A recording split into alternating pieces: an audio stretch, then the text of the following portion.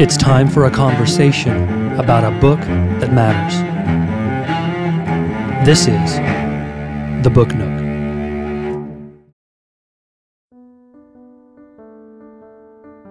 A Christmas Carol, in prose, being A Ghost Story of Christmas, by Charles Dickens.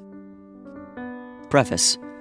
I've endeavored in this ghostly little book to raise the ghost of an idea, which shall not put my readers out of humor with themselves, with each other, with the season, or with me. May it haunt their houses pleasantly, and no one wish to lay it. Their faithful friend and servant, Charles Dickens. December 1843. Stave 1, Marley's Ghost, an excerpt. Oh, but he was a tight-fisted hand at the grindstone, Scrooge. A squeezing, wrenching, grasping, scraping, clutching, covetous old sinner, hard and sharp as flint, from which no steel had ever struck out a generous fire, secret and self-contained and solitary as an oyster. The cold within him froze his old features, nipped his pointed nose, shriveled his cheek, stiffened his gait, and made his eyes red, his thin lips blue, and spoke out shrewdly in his grating voice. A frosty rime was on his head and on his eyebrows and in his wiry chin. He carried his own low temperature always about with him. He iced his office in the dog days and did it thaw at 1 degree at Christmas. External heat and cold had little influence on Scrooge. No warmth could warm, no wintry weather could chill him. No wind that blew was bitterer than he. No falling snow was more intent upon its purpose. No pelting rain less open to entreaty. Foul weather didn't know where to have him. The heaviest rain and snow and hail and sleet could boast of the advantage over him in only one respect. They often came down handsomely, and Scrooge never did. Nobody ever stopped him in the street to say, with gladsome looks, "My dear Scrooge, how are you? When will you come to see me?" No beggars implored him to bestow a trifle. No children asked him what was o'clock. No man or woman ever once in all his life inquired the way to such and such a place of Scrooge.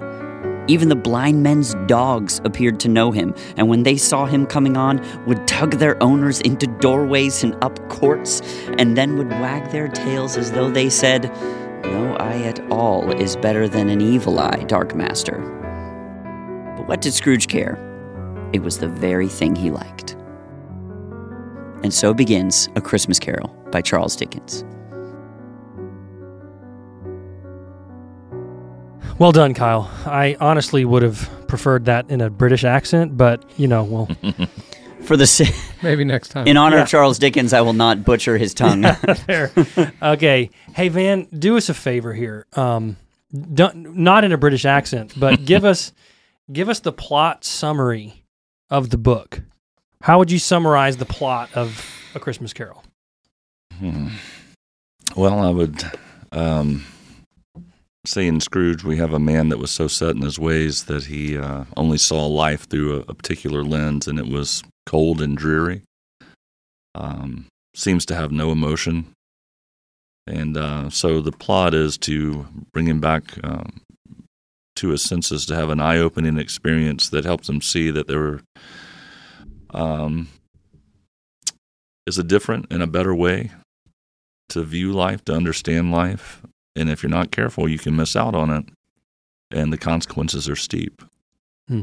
Someone once said, every great story ever told, somehow, some way, is about redemption. And that is, in a very real way, what I love about this story. Yeah. So, all right, without going way too deep too soon into meaning and metaphor, what was your initial reaction to the book, to Dickens? I mean, it's been over, nearly 200 years. It's been nearly 200 years since he's written this. So what was your initial reaction? I was absolutely delighted by the way that Dickens captures human dialogue. Yeah. Yeah, And, it's awesome. and not simply in the wit of what people say, but Ben and I actually talked about this a little bit already, the things he allows people not to say. And so the audience is so clearly invited into the emotions of the character when someone stops and doesn't say the thing we're expecting them to say. It's really pretty remarkable. I thought the narrator was hilarious. He would get off on these rabbit trails and sort of obsess about weird little details and then say, oh, wait, we got to get back to the story. And he was just sort of upfront about what was going through his mind. The narrator was. And it was, I laughed out loud at parts, and choked up at parts. I mean, it's that good. Mm-hmm.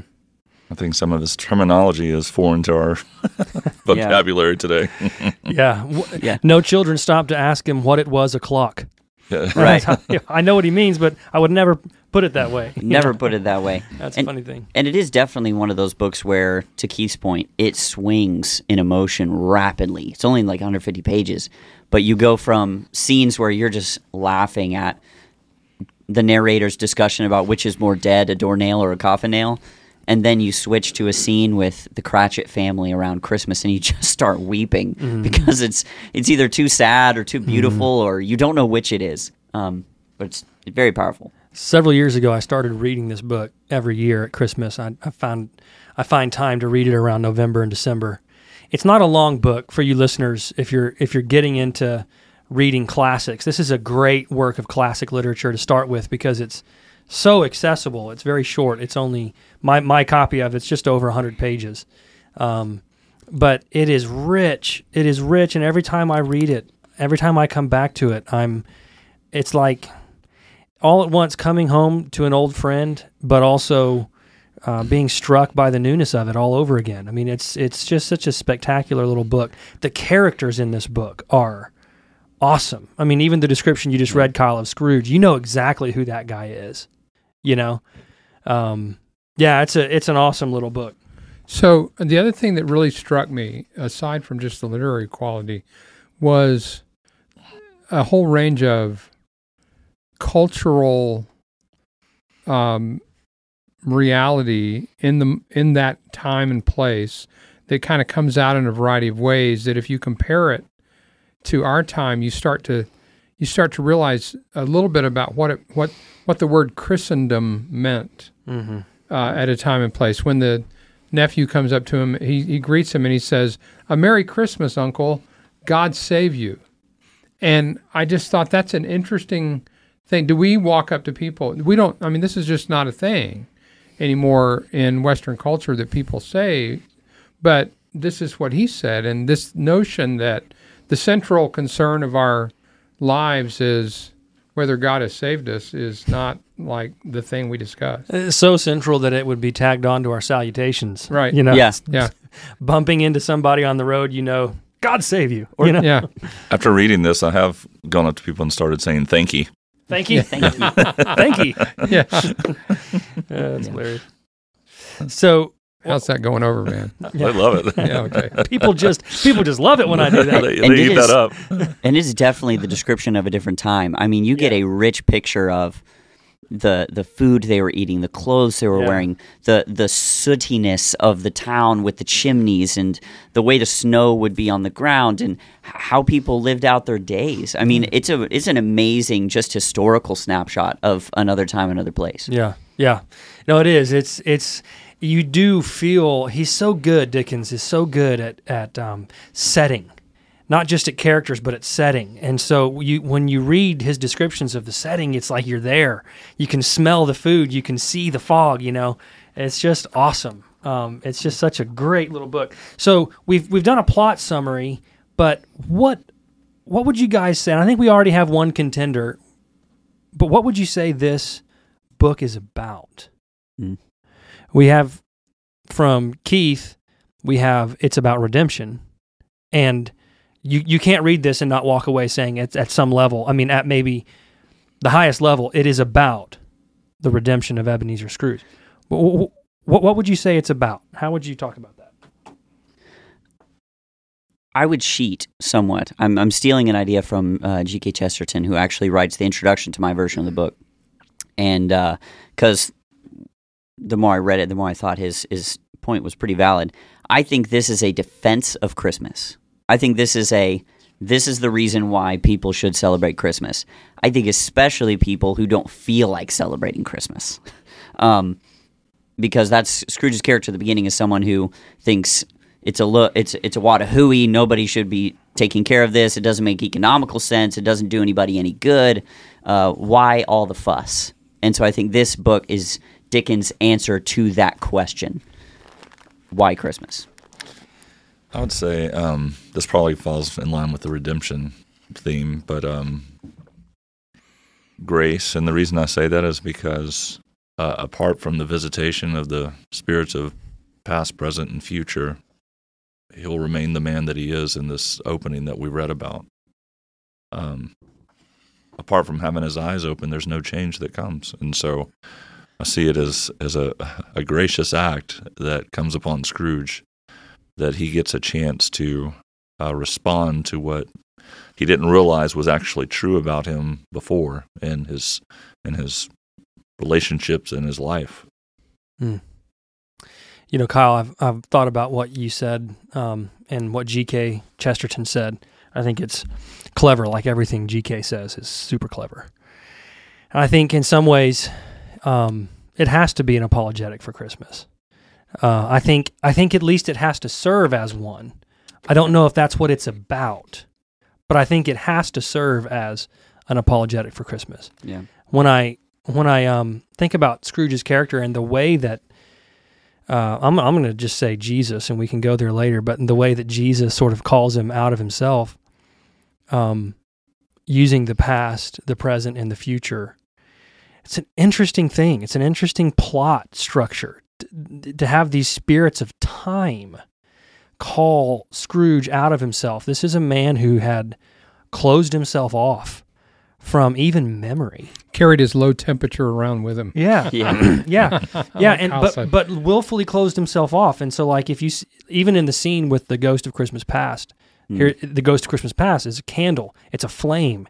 It's a light that dances and changes shapes. And so the picture you get is this sort of dancing flame that's always changing shape. And what does Scrooge want to do? At the end, when he's had enough, he wants to put the cap back on the flame and snuff it out. He does not want to see by the light of memory, to see by the light of the past. He has literally closed himself off. And so in some ways, I think it's about Scrooge's character, at least, is the kind of guy, it's what happens to someone who worships an idol.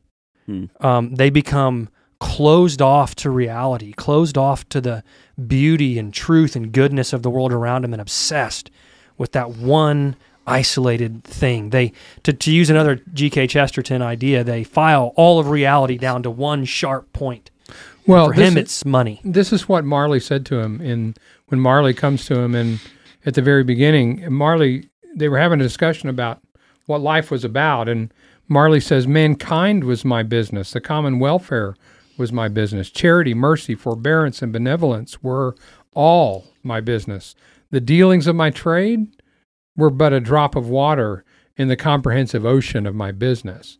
And this is kind of to your point, Ben, that he had narrowed everything down to the acquisition and production of money and work in his business, and he'd become, sort of isolated in his point of view. Yeah. Well, and to your point about him becoming this shriveled, hollow version of himself, you see it in the story, and all the characters remark about it. It's not even as though he's extravagant.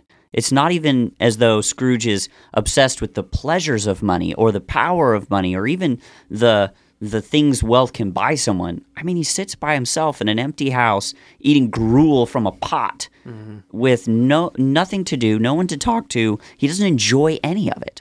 But there's something about him that demands, I have to acquire and maintain every last penny. Yeah. And I don't think I really got an answer to why in the story. I don't know if he is clear in why that happens, just that's his reality.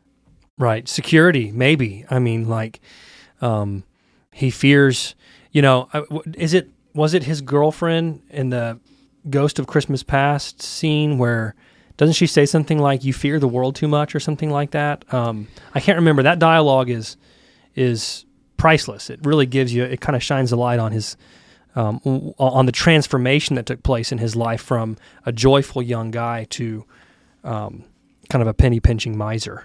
And but all that to say, the characters that Scrooge, or that Charles Dickens surrounds Scrooge with, serve to sort of highlight both Scrooge's character and the alternative to Scrooge's character. One of my favorite characters in the book, I'd love to hear your take on this as well, some of your favorite characters, but one of my favorites is Fred, Scrooge's nephew. He's really the first person in the book we see challenge Scrooge at the very beginning. And here you've got this cold, miserly, Frost always with him kind of guy, and then you get Fred over here, who comes in and his cheeks are ruddy from the, the blood that boils inside him. He's a different character. Yeah, I would actually say his it almost seems betrothed. We're not really clear who's Scrooge's girlfriend or person he's intent to marry in this scene is, but it's during the Ghost of Christmas Past. She's actually one of my favorite characters because she just comes out and says all the things that we've been wanting to say to Scrooge, and she understands him so well. So the lines you're speaking of, she says, "You fear the world too much." And she actually accuses him of having an idol that has displaced her. Mm-hmm. And when he asks, what idol are you talking about? She says, "A golden one." And it's this fierce rebuke of what he's become, and a reminder to the audience and to him that he didn't have to be that way. Mm-hmm. He had no excuse. She was telling him right then and there at the early stages of his life, "Scrooge, I love you, I want to be here for you, but if you don't let this go, you will let me go." I don't know. She to me, that was a hard scene, but she was a character I wasn't expecting, and so that was cool. Yeah, he trades her, this flesh and blood grace and beauty for gold. And he makes the excuse that this is just the way the world is, that I'm a victim of the way the world is, and I have to do this. And she basically says, "Well, if that's the way you feel, then I'll let you free of our contract." He treats their relationship the way he's treating it, like it's a business contract, like everything else, and that's brutal. That's a woman who knows her business. Yeah. I'd say Fred's my favorite too, just because the way you come to understand Scrooge from the description given in the book, and he pops into the store, Fred does, just with this optimism that cannot be squelched. It's like, no matter how many times Scrooge wants to say humbug, it's like Fred is like, "That's okay, it's Christmas," It's just kind of, "I'll show you," and you just can't. I love it. You can't kill his optimism. Yeah, everybody in town is afraid of Scrooge except Fred. Yeah, Mm-hmm. Yeah. I mean, reality. Yeah. They either fear him or hate him, but Fred doesn't either. Mm-hmm. And the other thing is, Cratchit. Yeah, Cratchit is afraid of him, but he doesn't hate him. Right. Which is odd. Bob Cratchit doesn't hate Scrooge. Well, he even toasts him at Christmas, much to his wife's chagrin. Right. She's not having it. But yeah. So I think I like Fred the most of all the characters, but I think I admire Bob Cratchit the most. Here's a father in difficult circumstances who is making a Christmas for his family and devoted to his family and cultivated an island in a sea of misery of beauty and love and warmth and care and concern. And even opportunity. Yeah. He's working to create opportunity for his oldest son. Right. Yeah. It's a sweet, sweet scene. Yeah. And I got to say, of all the characters in literature who get probably as few lines as I can think of, Tiny Tim packs a wallop for the amount of times he actually speaks or does anything in the story, which is actually remarkably small. He stands as a giant in that story, and really ends up being a giant in the imagination of Christmas. I mean, what a wonderful character that Dickens has created there. And I could be wrong about this. This is just going off memory, but I think that we only get one line direct from Tiny Tim. The other line we get from him, we have quoted by his father. And it's a pivotal line. I think that's the linchpin line in the whole story, actually. But the line that Tiny Tim does say is, "God bless us, everyone." I think that's the one thing we hear Tiny Tim actually say out loud. The other thing that we have quoted by him is this. I'm going to read just a brief section from the book here. Bob Cratchit and Tiny Tim have been off to church, and so Mrs. Cratchit asks, "And how did little Tim behave?" asked Mrs. Cratchit when she had rallied Bob on his credulity, and Bob had hugged his daughter to his heart's content. "As good as gold," said Bob, "and better. Somehow he gets thoughtful, sitting by himself so much, and thinks the strangest things you ever heard. He told me coming home that he hoped the people saw him in church, because he was a cripple, and it might be pleasant to them to remember upon Christmas Day who made lame beggars walk and blind men see." Bob's voice was tremulous when he told them this, and trembled more when he said that Tiny Tim was growing strong and hardy. He's not growing strong and hardy. And Bob knows it, which is why his voice is even more tremulous. But the quote that he has of Tiny Tim thinking thoughtfully in church that he hopes people were glad to see a cripple at church because it might remind them of the one who did two things. Okay, Kyle, you and I talked about this yesterday. Charles Dickens cherry picks two miracles of Jesus. Made lame beggars walk and blind men see. And those are the two miracles that we get in the story. And so Tiny Tim nails it. I mean, Tiny Tim, he gets it. There's a miracle that's going to happen in the story, and one of them will be a blind man will suddenly see. That's why I think the ghosts are so peculiar. So let me ask you guys this question. I don't have an answer to this. But I'm curious what you think. Why time? Why ghost of past, ghost of present, and ghost of Christmas future? Why not ghost of memory, ghost of heartache, ghost of remorse, ghost of despair?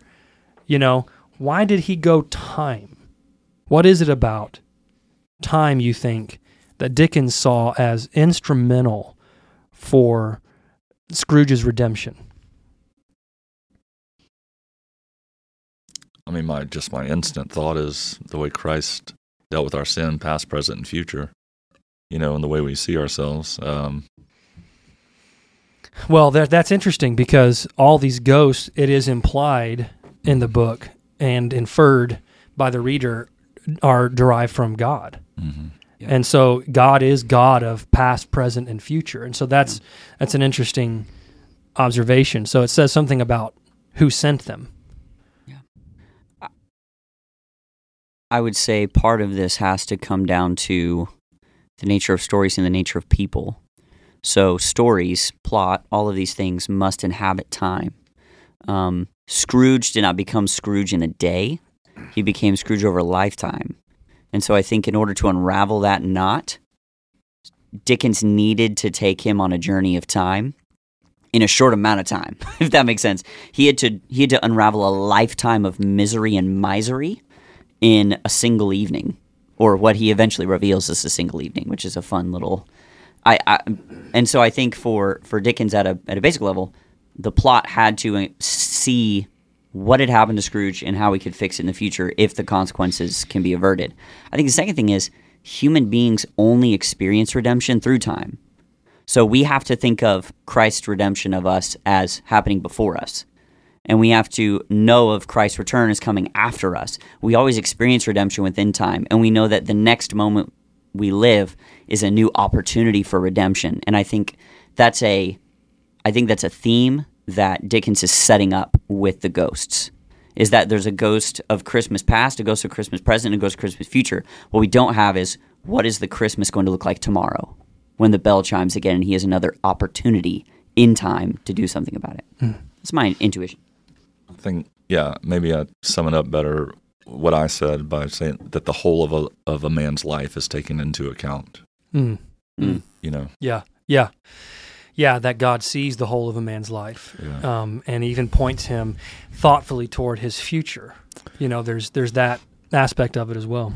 I think maybe there's clues to this in the way that the different spirits are described, and both visually and the experience of them. I mean, I like in particular the the Spirit of Christmas Past, the history. If you're looking backward in time, like you said, this thing has a bright light on its head, but it's also described as, I got to find, here's what it says about the Spirit of Christmas Past. The voice was soft and gentle, singularly low, as if instead of being so close beside him, it were at a distance. And isn't that like history? Mm-hmm. It has this light to bring, but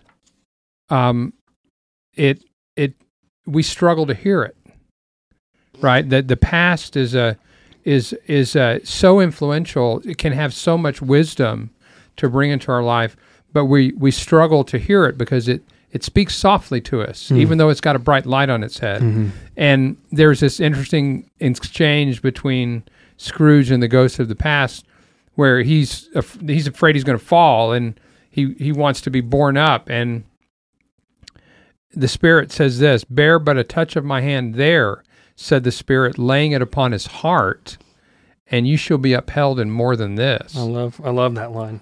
It's a great line indicating what the Spirit is there to do. It's to use the past to illuminate his understanding. But here's the line that came right before that. Scrooge says, "I am immortal and liable to fall." Yeah.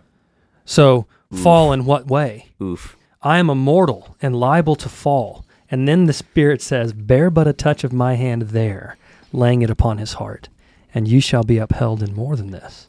So there's something about memory and the past that can keep us from the fall. Then we see this happen, right? It begins to happen for him as he remembers much that he has lost by becoming devoted to an idol.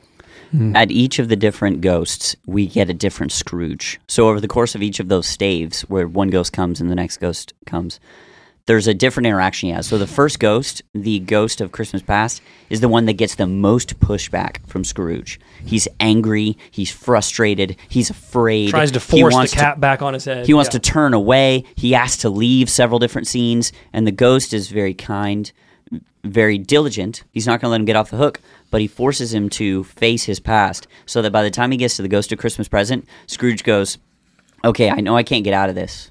I know that I can't avoid what's being shown to me, so I'll go with you willingly." That transformation of the past upon us, I think, is a huge point for Dickens. Well, here's the other interesting thing that just occurred to me. At the very end of the book, it says about Scrooge that, let me find the quote, I wrote it down. "It was always said of them that he knew how to keep Christmas well, if any man live possessed the knowledge." But if you look at the ghosts, the ghost of Christmas Past, who played that role in the past? It was Fezziwig. Mm-hmm. And Scrooge himself gives testimony, nobody could have impacted our lives more than this man, for good or ill. I love Fezziwig. And in the present, it's Fred who plays that role and shows what an infectious, jolly, joyful impact he has. But in the future, it turns out to be Scrooge. And this is why I think it's so pivotal we understand. We call him Scrooge, but he has a first name. And his first name is Ebenezer. Right. And that's ripped right out of the pages of Scripture where the Israelites are delivered by the Lord, and they set up a monument to the Lord's deliverance. And it's a stone monument that they call the Ebenezer stone. The Lord is my help stone. There is an Ebenezer stone in the story, and it turns out to be Scrooge's gravestone. Mm-hmm. The gravestone has Ebenezer written on it. That is the Lord's deliverance for everyone in the world. And everyone in this community, it would have been Scrooge's death would have been the Ebenezer in their life. Except his redemption meant that he got to live into and become his name. Yeah. He gets to actually go there. But we're jumping way too far ahead here. You told us not to. I know it. I had to do it. Okay, so here's what I'd like to talk about the past a little bit more. And here's an insight I think worth making. There was nothing about the past that was informing Scrooge's behavior in the present. Yes. So that's pivotal. to understand. He was acting in the present in a way that took nothing into account from his past, none of his relationships, none of his own experiences, none of his own suffering, none of his joys. I would say we don't get a sufficient cause, but we do get some things that I would say maybe point to what's going on there. The most pivotal perhaps being the scene where he's by himself in the boarding school, all by himself reading a book. To me, there's something in that, in the sense that, or in the scene before, where things are very dilapidated and shriveled up. I think those early memories of a poor Scrooge, to me, are the only indication we get that he's running away from something he doesn't want to go back to. Yeah, and what's fascinating, Kyle, when you said that.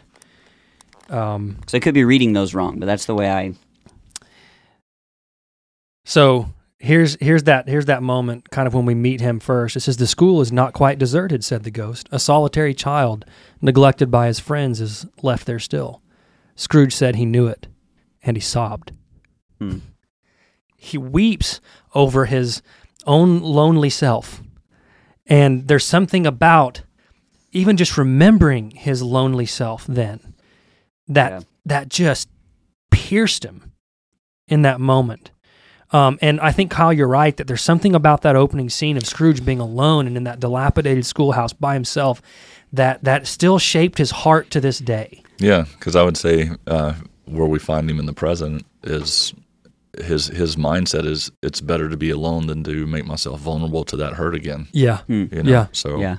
And perhaps maybe he learned the wrong lesson from that the first time, which was he was more afraid of the dilapidated house than he was of the loneliness.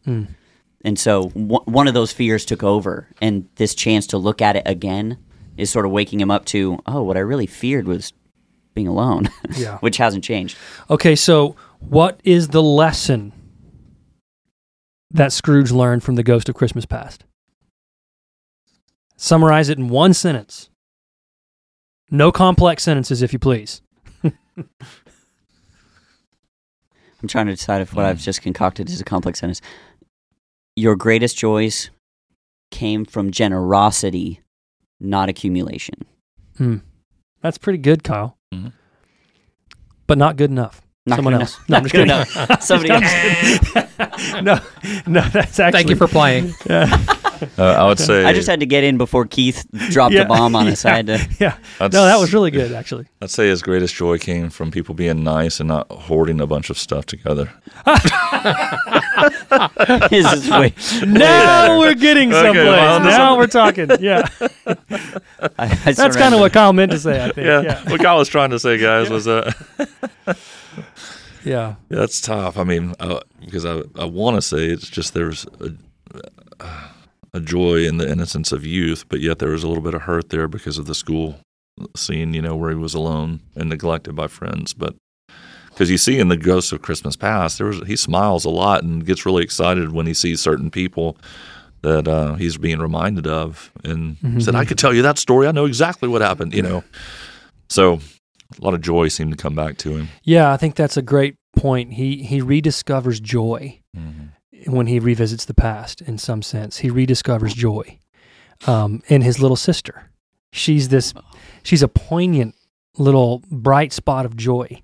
Fezziwig is a poignant bright spot of joy. In fact, we find out it's his little sister, who loved him so much and then dies, but leaves a nephew, which is Fred, who we meet in the story. The only person. And he's closed him off, The only person who still hasn't given up on Scrooge is the son of the one girl who doesn't give up on Scrooge. Who never gave up on Scrooge. Oh. Yeah, it's spectacular.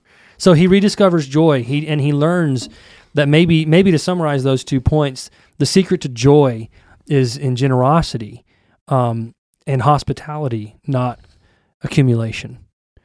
I think he begins to learn through the Spirit of Christmas Past the truth of what Marley told him when Marley appeared to him, that your business is way more than your trade.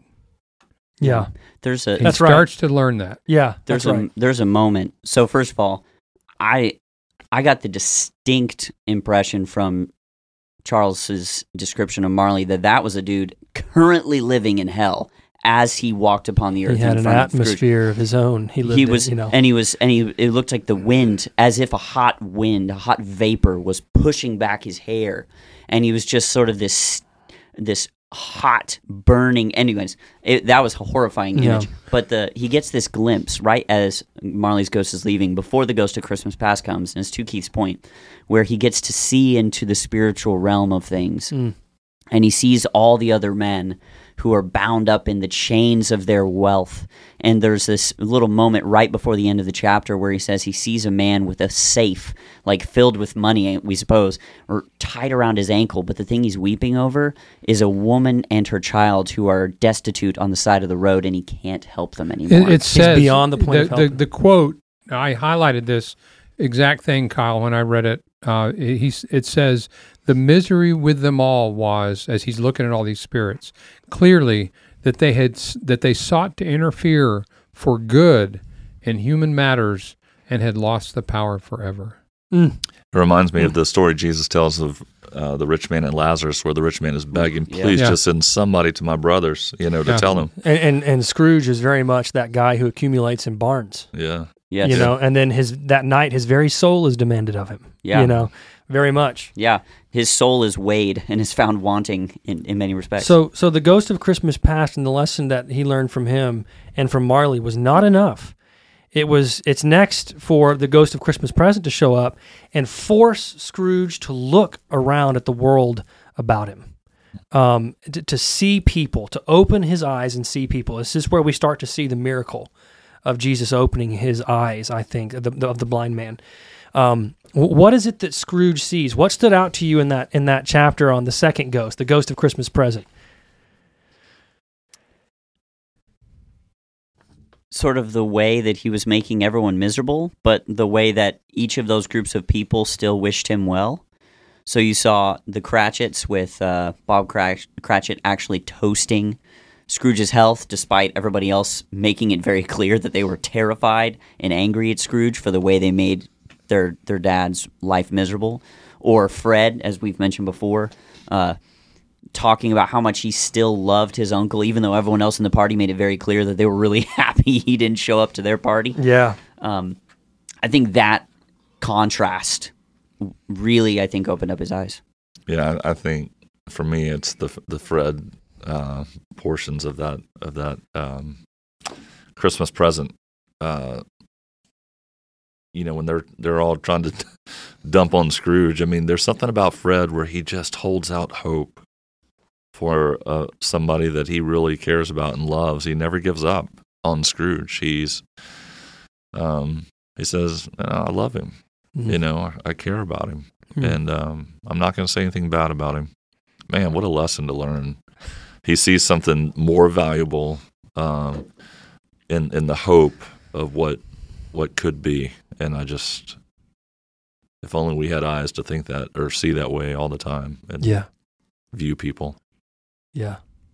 Yeah, speaking of eyes, Scrooge entered timidly and hung his head before this spirit, this second ghost. He was not the dogged Scrooge he had been. So the transformation's already taking place. And though the spirit's eyes were clear and kind, he did not like to meet them. I am the Ghost of Christmas Present, said the spirit. Look upon me.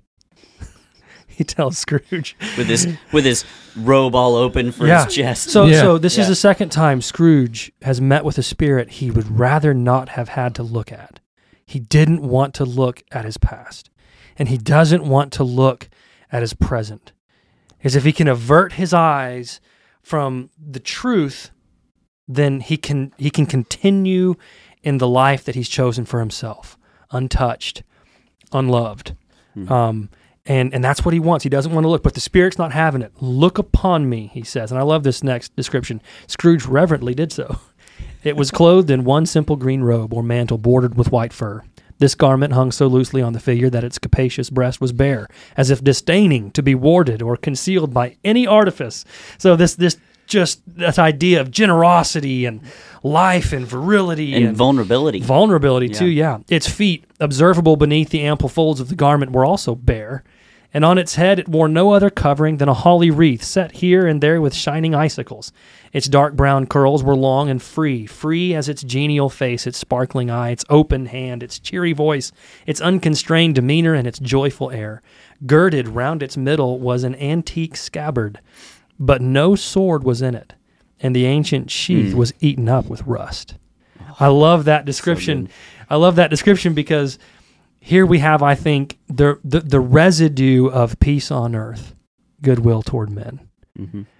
The ghost of Christmas has a scabbard, but no sword, and the scabbard's all rusted over because God has declared peace on earth, goodwill toward men, this age of grace, this age of Christ. And you see him with this staff, which he describes as a horn of plenty. And as he goes throughout the day, he's sort of dripping little bits of, Christmas juice on different people and liquid Christmas cheer. And everywhere he does so, something brightens up, whether it's someone's demeanor, whether it's the food gets a little richer, there's just enough more for people to have.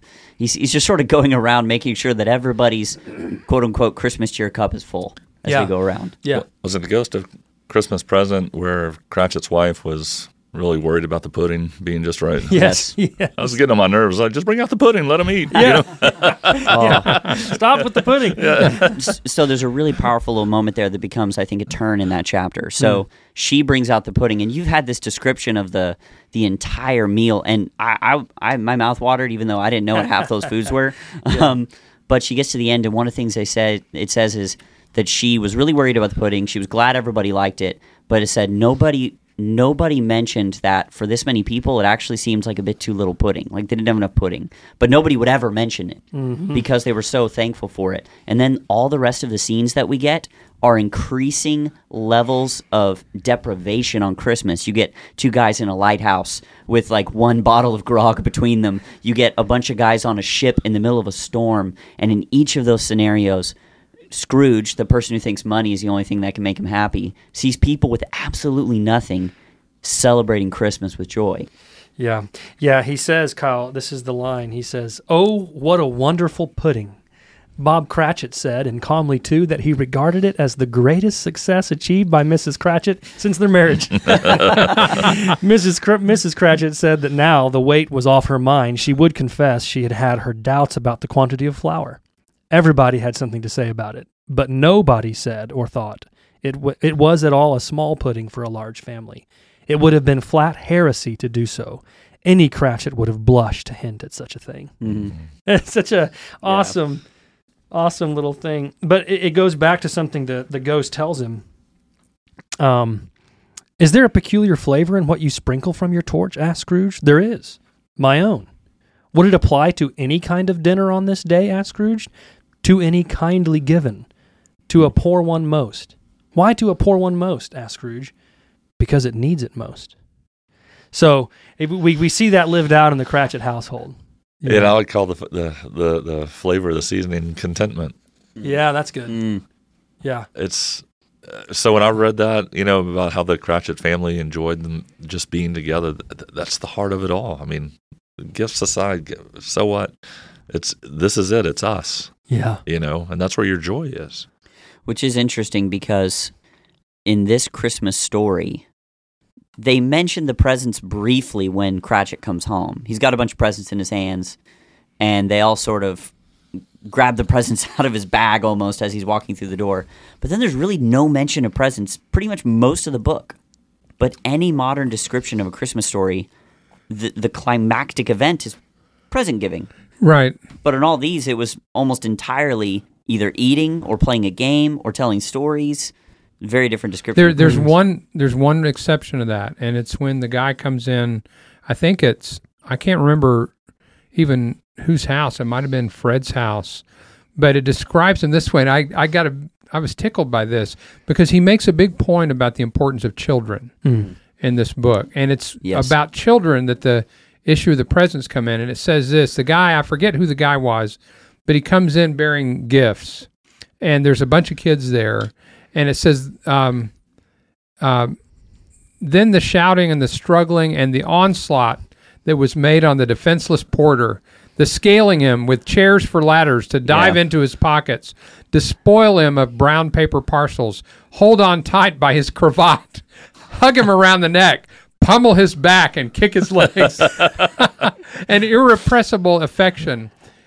So he paints this picture of just the joy, that Christmas is to kids, and just the general cacophony that accompanies lots of children. But in the same spirit, I think that's the same scene where he says, "You've heard it said that there are 40 children acting as one, but here we have each child acting as 40." Yeah, Yeah. He says that, and so, but in the same spirit, you remember he goes to see the woman that he rejected gosh. and wouldn't marry. That's the scene. That's her husband. And then there's he says this, and this is what I think he gets to the point about children. It says, when Scrooge thought, looking at this beautiful daughter of this woman that he didn't marry, when Scrooge thought that such another creature, quite as graceful and as full of promise, might have called him father, and listen to this, and been a springtime in the haggard winter of his life, his sight grew very dim indeed. Yeah. So the lessons he learns from the present. How would you say it? Why does the Spirit, what does the Spirit force him to see, and what is he made to learn?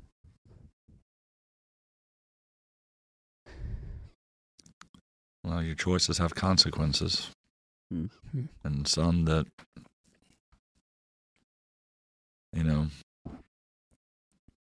pretty deep. I think Keith gets to a heart of it with this description of childlikeness, because even the Ghost of Christmas Present is very jovial and childlike and goofy, and he likes a good party. There's a description of the party at Fred's house where they talk about after the food and after the music they play games, and he says, "For it is good to be children sometimes, and never better at Christmas, when its mighty founder was a child himself." Yeah. There's something about childlikeness, and I think he gets to this idea that we celebrate not because of what we've got, maybe, but because of who we've got, which I think is sort of brought painfully home in the fact that the only person alone on Christmas is Scrooge. Yeah, there's a word we don't use often anymore, but it's the word mirth. And I think that it's one of the things that Scrooge rediscovers when he's forced to look at the present, that whether it's a poorhouse or his nephew's house or wherever he turns, Christmas brings mirth, this joy, and in particular, laughter with him. There's laughing. And in the nephew, he's one of the best laughers that there ever is, according to Charles Dickens, he just laughs, and that has bearing on the end of the story as well, and the way we see Scrooge behave himself. But I think Van, you hit the nail on the head when you said the word contentment, but that I think maybe contentment is a necessary ingredient of mirth. To really enjoy a season, you can't do it without contentment. And mirth will go anywhere, maybe even especially into a poorhouse. Yeah, there's Christian classics have talked about the spiritual disciplines for a long time, but one of the ones that surprised me that's counted among them is celebration.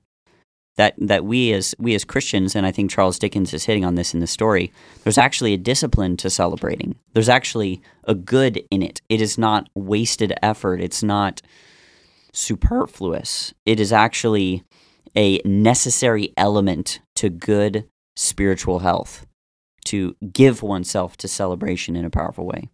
Yeah. I think maybe another lesson in the present, I think Fred was the one that when everybody was talking about Scrooge's money and all the stuff that he had gotten for himself, that Fred says, but he doesn't even do anything with that.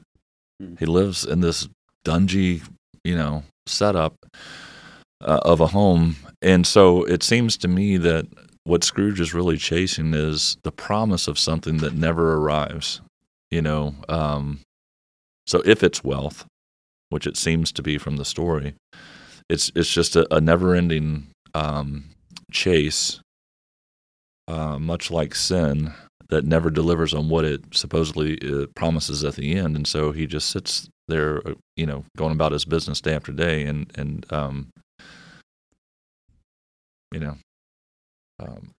discontent and blind to the world around him. But yeah, hoping that tomorrow finally brings what he's been looking for, maybe, and so what he's made aware of is all the stuff that he is passing up with every lap that he takes around the track. Yeah, he's also surprised. I think with the Spirit of Christmas Past, he's reminded of things he had forgotten that he valued. And I think in the Spirit of Christmas Present, he is surprised that other people who don't value what he values are nevertheless happy and full of joy. So he's surprised that Bob Cratchit and the wretchedness of his circumstance is nevertheless a household of joy. He's surprised that his nephew, whom has not followed Scrooge's example, is nevertheless, a household of light and joy and generosity. The very opposite of what Scrooge had become. This particular stave closes in a frightening way, and the story takes a dark turn here at the end of this particular ghostly visit, right before the Ghost of Christmas Future shows up. And it kind of ties a bow, I think, on some of the observations we're making right now. The chimes were ringing the 11:03 at that moment. "Forgive me if I am not justified in what I ask," said Scrooge, looking intently at the spirit's robe, "but I see something strange, and not belonging to yourself, protruding from your skirts. Is it a foot or a claw?" "It might be a claw, for the flesh there is upon it," was the spirit's sorrowful reply. "Look here." So the spirit is once again forcing his eyes open, forcing him to see. From the foldings of its robe it brought 2 children, wretched, abject, frightful, hideous, miserable. They knelt down at its feet and clung upon the outside of its garment. It's the opposite of the family that we see with the father and the mother and the clamoring. It's the exact opposite of those kids. "Oh man, look here, look down here," exclaimed the ghost. There were a boy and girl, yellow, meager, ragged, scowling, wolfish, but prostrate, too, in their humility. Where graceful youth should have filled their features out and touched them with its freshest tints, a stale and shriveled hand like that of age had pinched and twisted them and pulled them into shreds. Where angels might have sat enthroned, devils lurked and glared out menacing. No change, no degradation, no perversion of humanity in any grade. Through all the mysteries of wonderful creation has monsters half so horrible and dread. Scrooge started back, appalled, having them shown to him in this way. He tried to say they were fine children, but the words choked themselves, rather than be parties to a lie of such enormous magnitude. "Spirit, are they yours?" Scrooge could say no more. "They are man's," said the spirit, looking down upon them, "and they cling to me, appealing from their fathers. This boy is ignorance. This girl is want. Beware them both. But most of all, beware this boy. For on his brow I see that written which is doom unless the writing be erased. Deny it." So, ignorance and want. He's forced to look at what he doesn't want to see. In the beginning of the story, Scrooge waxed eloquent about what it is that's wrong with the people who don't have what he has. Well, they're just lazy bums, they're... and they belong in the prisons, and they belong in the poorhouse, and if they can't show any more initiative than that, and the Spirit makes him see that there are other causes to the destitution, some that he may have the ability to correct. So that's an important lesson, I think, that the second Spirit teaches him, to see the poor. Yeah. So he actually turns the whole situation on him. He repeats those words, "Oh, they're not poorhouses." Because he actually confronts him, I think, a little bit earlier in the chapter, saying, "Listen, you describe the poor as the surplus population, but if what I'm showing you tonight is true, you are the thing that's worthy to be thrown out, if we're getting rid of people." Yeah, he says, in fact, belay that vacuous cant until you know what the surplus is. And that's what he shows him in the end, what the surplus is. And then creeping upon the ground, a solemn phantom, draped and hooded, comes like a mist towards him. The ghost of Christmas future. So, interesting.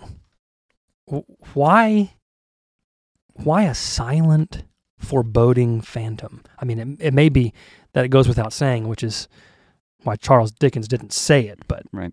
But why? Why that about the future? Well, he starts off the book by describing people as fellow passengers to the grave. And so I think there was generally the presumption that the future was full of dread for all of human beings. And I think you see this even in Paul's writings back in the New Testament, you know, when the issue that's being confronted is the question of death, right? Where, O death, is your sting? That's the whole beauty of the resurrection, is that it conquers the problem of death, which in Western material culture, we try to just sort of shield that off and not think about it much. But I think for most of human history, that has been the thing. And so because death was in everybody's future, because Dickens, as Dickens says, we're all fellow passengers to the grave, then there's foreboding and scary darkness associated with everyone's future. Yeah. And I think that sort of all piles in together in this story. And I think it's most surprising that for Scrooge, who had thought through the accumulation of all his wealth that he had secured a brighter future. Yeah. Suddenly confronted with his own future, he found out it's as dark and silent and immovable as everyone else's. Your money hasn't bought you a particular kind of future. Yeah, and he's not bringing good news to Scrooge at all. And in fact, what I find interesting is that Dickens forced Scrooge to say all the things, because throughout this, sort of the truth speaker, the truth teller, has been the spirit. But here in the future one, which interestingly enough is the only part of human experience we can't hear from, right? So no one knows what the future has for you. So it's always silent to all of us. Mm-hmm. And so Scrooge has to speak the truth. He's forced to speak the truth over what he's seeing in his own future. And I think for Dickens, that's a smart move. He is to repent of some things out loud.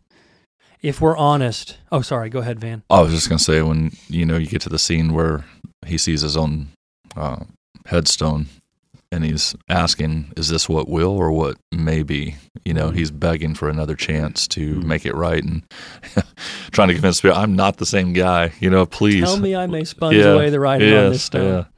So, yeah. Yeah, and that's exactly, so just to summarize here, we're running out of time. To summarize that last chapter, or that last ghost, rather, he is basically forced to look upon his own death and the complete disregard of the entire world for him. No emotion attached to this but relief. And so there's this interesting scene where he begs the ghost, show me some tenderness connected to death, or I'll be haunted by this forever. And so the ghost takes him to a scene where this young couple are quietly and sort of sheepishly rejoicing that Scrooge is dead, because it meant that their debt was lightened, their burden was lifted in some sense. Yeah. And so that's the only tenderness connected to this man's death. And then he finds in the end that it was it's his own gravestone that has been the source of all this. And there's something that can be said, I guess, about the future for each of us. And Dickens captures it powerfully here. It's formless. It's shapeless in a way. But malleable, but our lives point in a direction. And that's all the Spirit ever does of the future. He points. He never speaks. He only points. Our lives here, our past and our present, do point in a direction for those who have eyes to see the direction their lives are pointing toward. And this is something that the Ghost of Christmas Future, I think, does for Scrooge. He opens his eyes to see where his life is headed. He didn't want to think this, but that's the truth of it. Yeah. I think it also makes us ask the question, thinking of our own lives, will people rejoice when we're gone? Will we be lightening somebody's load because we're not in the picture? Yes. Or will we be more of a blessing to people in our lives? Yeah, even the thing that he thinks is his greatest source of security, there's a scene where a bunch of his servants have pilfered the goods of his house and taken it to interestingly enough, a mirror of Scrooge in this pawn shop owner who's very miserly himself among the refuse of garbage that he has. And it just shows that all of the stuff that Scrooge has was garbage that someone else will take and sell to someone else. And one of the more poignant scenes of the Ghost of Christmas Future shows to Scrooge is the Cratchit family mourning the recent passing of Tiny Tim. There was an empty crutch by an empty chair, a crutch without an owner by an empty chair, I think is the way it was described. And so Scrooge is forced to see the grief that's brought upon the Cratchit household. And all of these things, I think we see, these are the impact of Scrooge's inaction. Hmm. Not merely what he chose, but what he didn't choose. And so there's an old Anglican prayer that it's a prayer of repentance. Forgive us, Lord, for our most grievous sins, for what we have, our sins. We have sinned against you in word and deed, in what we have done and in what we have left undone. And I think he's confronted with both the consequences of what he has done and what he has left undone in the future. And one of those things is Tiny Tim's death. Yeah, it's like the scripture says, to him who knows the right to do and doesn't do it, to him it's sin. Yes. Yeah. Yes.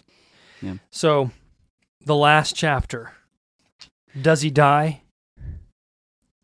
Does Scrooge die? Yes. I mean, I suppose eventually, not that Christmas. So I know the story, but I read the book and they kept saying that this was going to be 3 nights. Yes. And of course, I'm sitting there. It's already Christmas Eve. I'm going, it's already Christmas Eve. It's going to be like 2 days after Christmas. What a silly time to choose. You really to do goofed, this. Charles Dickens. Really goofed this. And then the moment of relief when Scrooge figures out it's still Christmas Day. I think that's one of the best plot devices he uses in the book, because it gives us as the audience the relief to know there's time to fix this. We have an opportunity to do something about it. Oh, it's so What's good. funny is we should have seen this coming, because it's already been demonstrated that God is the God of time. Of course. Past, present, and future. Yeah. And so we should have seen that would have been possible. But it's so good. One of the first things he says when the spirit leaves him, the last spirit leaves him, as he says, I will live in the past, the present, and the future. Yes. Mm. Yes. Mm. Yeah, that's his pledge, to live in the past, the present, the future. So he repents. And the first thing we see in the last stave of the book is Ebenezer Scrooge delighted, giddy, over the fresh chance that he gets. It's rebirth, and there's bells ringing out on Christmas Day. It's a beautiful, beautiful scene. Thoughts on that last chapter? Yeah, I mean, he's kind of like, he's making wrongs right. You know, the gentleman that walks into his shop early on in the story, he finds him on the street and Zacchaeus like. Yeah, exactly, and just does right by the guy, and the guy can hardly believe it. He's not even sure if he should take Scrooge at his word. But I think the biggest kick I got, talk about Scrooge's laugh, said for a guy that hadn't been practicing this for a while, I mean, he gave a real hearty laugh, as he went about his business. Yeah, the father of a long, long line of laughs. Yeah. It's he becomes the source of much laughter for the rest of his life. He actually makes this comment really early on. I don't know how long I've been among the spirits. I don't know anything. I'm quite a baby. Never mind. I don't care. I'd rather be a baby. Halloo, whoop. Hello there. Yeah. And so it's back to this idea of childish joy, rebirth. He is a whole new person. Yeah. And the first thing he does about it is he just laughs his face off. I'm a baby. I'd rather be a baby. Yeah. No one comes to the Father unless you come to me like a child, Jesus says. Yeah. Unless you are born again, you can never enter the kingdom. Yeah, Oh. and so he does this. And I love the line. I love this little paragraph. This captures, I think, the spirit of repentance. He says, the chuckle with which he said this, and the chuckle with which he paid for the turkey, and the chuckle with which he paid for the cab, and the chuckle with which he recompensed the boy were only to be exceeded by the chuckle with which he sat down breathless in his chair again and chuckled till he cried. Yeah. It's great. Yeah. It's great. He laughs with so much joy, but gratitude. It's gratitude that brings him to tears. And it says, actually, his own heart laughed, and that was quite enough for him. Now, he could never get enough. of the money that he had devoted himself to acquiring, right? Yeah. But at the end, his own heart laughed, and that was quite enough for him. So I love this also, just to kind of, I love the way Dickens captures all this. He says, shaving was not an easy task, for his hand continued to shake very much, and shaving requires attention, even when you don't dance while you're at it. This picture of Scrooge with a straight razor dancing, while he's shaving. That's a dangerous business there. I like the sense of humor that he's given as well when Cratchit comes in back to the shop, and Scrooge is acting like he's mad that he's late, and he's saying, it's just one day a year, that I get to be with family, and ultimately says, acting like he's about to drop some punishment on him, but he says, well, in light of all this, I'm going to give you a raise. Yeah. I mean, wouldn't we love to hear that? By people. He tells him this, and Cratchit is stunned. I mean, he's honestly kind of scared because Scrooge jumps up and pokes him in the ribs real hard. And he thinks he's lost it. And so it says, Bob trembled and got a little nearer to the ruler, like he's going to crack him over the head. He had a momentary idea of knocking Scrooge down with it, holding him, and calling to the people in the court for help in a straight waistcoat. And then I love this. A Merry Christmas, Bob, said Scrooge with an earnestness that could not be mistaken as he clapped him on the back. A merrier Christmas, Bob, my good fellow, than I have given you for many a year. I'll raise your salary and endeavor to assist your struggling family, and we will discuss your affairs this very afternoon over a Christmas bowl of smoking bishop, Bob. Make up the fires and buy another coal scuttle before you dot another I, Bob Cratchit. And then Scrooge was better than his word. He did it all, and infinitely more. And to Tiny Tim, who did not die, he became a second father. Oh, it's a good story. It's a great story. So, we've gone about as far as we can go in this story. How are you going to, I guess, how now shall we live? You encounter a story like this and you can't help but be Scrooge. You encounter the ghost of your own past and the ghost of your own present and the ghost of your own future as you read it. So, what's your takeaway from the book? I've got to take the words of Master Fred as he's going to Scrooge. He's trying to make his plea for Christmas early on in the book, Scrooge's nephew, and he actually makes the comment that you really can't have the trappings of Christmas without the savior of Christmas. He says, Christmas, among the rest, I am sure I have always thought of Christmas time when it come round. Apart from the veneration due to its sacred name and origin, if anything belongs to it, can be apart from that, as a good time, a kind, forgiving, charitable, pleasant time, the only time I know of in the long calendar of the year when men and women seem by one consent to open their shut-up hearts freely, and to think of people below them as if they were fellow passengers to the grave, and not another race of creatures bound on other journeys. I think I'm going to take away this idea that Christmas is a peculiar time when we can honor our Savior by giving generously out of what we've been given, and not holding back either our hearts or our means from other people, but just giving it away, regardless of what effect we think it will have. Yeah, one of my takeaways would be embracing life with heartfelt laughter and joy, understanding it the way God intended for it to be, and living it out with the people in your life and all around you. Yeah, I think there's a longing. The thing that stood out to me in the story, I think, was the longing that Dickens tapped into in his readers.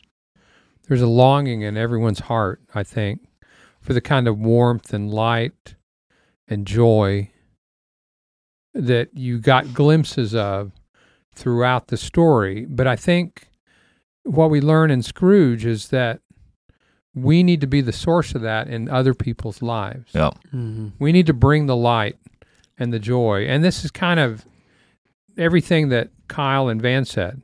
We need to bring the light and the joy and be the source of that mirth. And the only way we can do that is by properly valuing the things that God has placed into the world in the right priorities. We need to put His price tags on things in terms of their value, and value the people, and value the laughter, and value the generosity, and value the power to bless that may attend money, but not the hoarding of it. It's for blessing.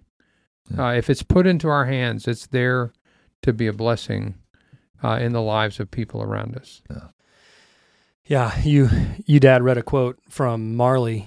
Marley's the first ghost that we see. He's visited by 4 ghosts, I guess, in the final analysis. And Marley says that bit about what his business really was.